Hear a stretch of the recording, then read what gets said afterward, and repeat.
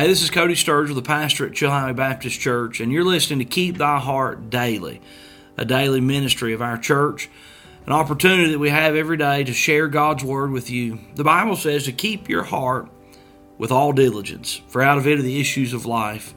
And we know that we keep our hearts as we wash our hearts with the Word of God. We are in a series now in the book of Mark. The book of Mark's a book of action. And I know that there'll be messages and truths from God's Word that'll be a big help to you. Thanks for listening. We're praying for you. God bless you. Mark chapter number 4 this morning. You'll take God's Word with me and go there. A wonderful story that God gives us in His Word I hope will be a help and blessing to you this morning. Mark chapter number 4, and we'll begin our reading in verse number 35. Context of the Scripture is this: Jesus has been out on a little boat teaching a whole multitude of people different parables. And now He has said it's time to go. And the Bible says in verse number 35, He leaves the crowd and makes His journey. The Scripture says in Mark chapter 4, verse 35, "And the same day when the even was come, He saith unto them, Let us pass over unto the other side. And when they had sent away the multitude, they took Him even as He was in the ship. And there were also with Him other little ships. And there arose a great storm of wind, and the waves beat into the ship, so that it was now full. And He was in the hinder part of the ship, asleep on a pillow. And they awake Him, and say unto Him, Master, carest Thou not that we perish? And He arose and rebuked the wind, and said unto the sea, Peace, be still. And the wind ceased, and there was a great calm. And He said unto them, Why are ye so fearful? How is it that ye have no faith? And they feared exceedingly, and said one to another, What manner of man is this, that even the wind and the sea obey? I love the conclusion of this passage of Scripture, because I have in my mind an image of these disciples in complete awe of the glory and the power, the love, and the ability of the Lord Jesus Christ. They've been scared, they've been concerned, and now, at the conclusion of this passage of Scripture, it's like, wow. I mean, what manner of man is this, that even the wind and the sea obey Him? And quite frankly, I believe that should be the demeanor of all of God's children. And if you've walked long with Christ, and you've paid attention to His faithfulness, you can't help but be this kind of Christian. Wow. Oh, what a Savior. Hallelujah. But it wasn't always like this for this group of disciples. As a matter of fact, the events of this day that we're talking about had been quite tedious. All day long, Jesus had been teaching and preaching, and the disciples had been dealing with the multitudes, and Jesus says, Hey, look guys, we need to go. We need to go across the other side. They were going to make a 6-mile journey across the sea. And when they'd set out to sea, Jesus was tired. We see a glimpse of Christ's humanity, the God-man. He was tired, and He goes to an under portion of this boat where they are, and He goes to sleep. While Christ is sleeping, a great storm arises. The Bible says that the winds and the waves, they come up and they grow, and this ship that Jesus is in is surrounded by another group of little ships, and they've made their way in this storm. I don't know about you, but I don't want to drown. And I don't like rough waters. We went fishing last spring, and the Tennessee River was way up. And I'll just be honest with you, there are a few times I thought, my lands, this is rough. This is rough, and I definitely don't want to swim in that. And it was a bit fearful at times. But they're fearful, and then they look, and they're like, Where's Jesus? I mean, they're getting scared. The winds have come in so much into that little boat that the Bible says that the winds had, and the waves had hit the boat so much that the boat was now full of water. I don't know if Jesus was laying up on something high enough where the water wasn't on him, but everybody else was wading around in the boat. And boats full of water don't float very long, you know what I mean? Everybody's afraid. Where's Jesus? He's asleep. Somebody goes to Jesus, and I don't know with what amount of expression he used, but I can imagine what kind I would use. Do you don't care that we're going to die? Wake up! Wake up! Jesus gets up and he does something amazing. He speaks to the wind and the waves. He rebukes the wind and he says to the waves, "Peace, be still." Guess what happens? Everything settles down. Everything settles down. The storm was tedious and scary. But Jesus speaks, and it all just fades away. Everything's okay. Jesus rebukes, in a way, the disciples that are with him. He says, "What? Do you not have any faith? Where's your faith? Why are you so fearful?" And then the Bible gives us that picture of the disciples standing around like this. Wow. Oh, what a Savior. Today I want to bring you a message as we look at this portion of Scripture, just titled this, "You don't have to fear the storms." You don't have to fear the storms when. And there's 7 things I want to tell you. I hope you'll take some notes. There's 7 of them. I normally don't give you that many points, but 7 things that we see in this portion of Scripture. You don't have to fear the storms when. You see, the demeanor of these disciples goes from, "Oh my word, this is terrible," to, "Wow, what a Savior." And I'm confident that every storm in the life of the child of God can have the exact same response. You begin to get torn up and upset and concerned.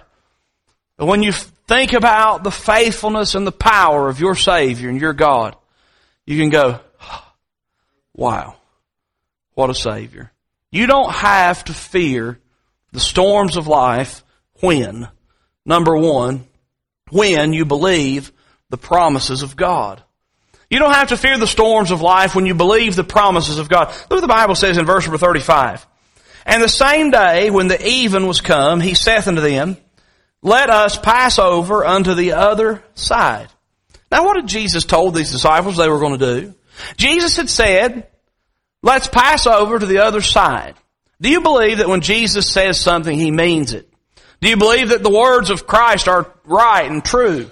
Do you believe the Word of God is accurate and inspired and right? I say, amen. Hallelujah, it is. Now, you don't have to fear the storms of life when you believe the Word of God. You see, no matter what storm or what fear you may face in life, God has given us promises that will help us and will give us victory through the deepest and darkest of trials. You see, God's promise to meet our needs, God's promise to take care of us, God's promise to be with us. The greatest promise that I can find in the Bible is that simple truth that Jesus says and God says to us, He will never leave you nor forsake you. He's with us. God has promised that He'll give us grace. The amount of grace we need to face the storm that we're in. God does not promise that we'll not have storms. As a matter of fact, storms are a part of the Christian life. Something interesting in this portion of Scripture. Jesus had just been teaching His disciples. He talked about the condition of the heart and the soil. And He talked about so many wonderful truths. He'd been teaching the Word of God, and I'm not so sure that this wasn't an opportunity for their faith to be tested and for them to learn that they can trust in the Lord. I'll just tell you something. If you're on a boat with Jesus and the storm is raging and He stands up and says, "Peace, be still," and everything ceases and is still, that'll change your life and you'll learn that you can trust in Jesus. That reminds me, if you're in a storm, look for Christ in it. And when you see Him, be reassured that He is working all things together for good for you. You see, this storm was going. Their faith was put to the test. They'd been taught the Word. Now let's see it in action. The Lord used this moment to teach them something. By the way, you don't have to fear the storms of life when you believe the promises of God. Was there any chance that those ships, or that ship specifically, would sink in that sea? None. Why? Because Jesus said, we're going to the other side. We're going to the other side. And I'll just tell you this, there is no possible way that a circumstance in your life will be faced without the blessing and power of God when we are His children. It won't always be easy. As a matter of fact, you can guarantee there's going to be times that are very difficult and hard. But as you go and you weather the storm of life, you'll find out that God is faithful. And you don't have to fear the storms. If you sit around and think all the time, oh, what might happen? What might happen? You'll go crazy. Because just about anything can happen. Some of the craziest things happen. I've been trying to help my pastor and some young people that I know and love that's been dealing with a young man at Crown College that just disappeared and then was found dead. I don't know how you deal with that, but I'll just tell you something. The parents of that boy, God's grace has helped them through it. It's been amazing. And it's continuing to help them through it. And God's working in the hearts of the young people. And I know for a fact that that young boy who was a follower of the Lord Jesus Christ and had a testimony that he loved the Lord, no matter what he faced, no matter what he saw, God was with him and God gave him the grace that he needed. And God's going to use this. You see, I don't have to fear the storm when I believe the Word of God. Those disciples, they didn't have to worry. Jesus had already said, hey, look, we're going to go to the other side. Folks, I want you to know something. God has promised to be with us through every storm of life, and you don't have to fear it when you believe His Word and you believe His promises. Number two, you don't have to fear the storms of life when you have taken Him as He is. Now, this is a fascinating little phrase that God gives us in His Word. Verse number 36, the Bible says, and when they had sent away the multitude, they took Him even as He was in the ship, and there were also with Him other little ships. Now, I've underlined this phrase in my Bible. They took Him even as He was. They took Jesus with them. If you're on the sea of life and you have Jesus with you, oh my, that makes everything better. That makes everything right.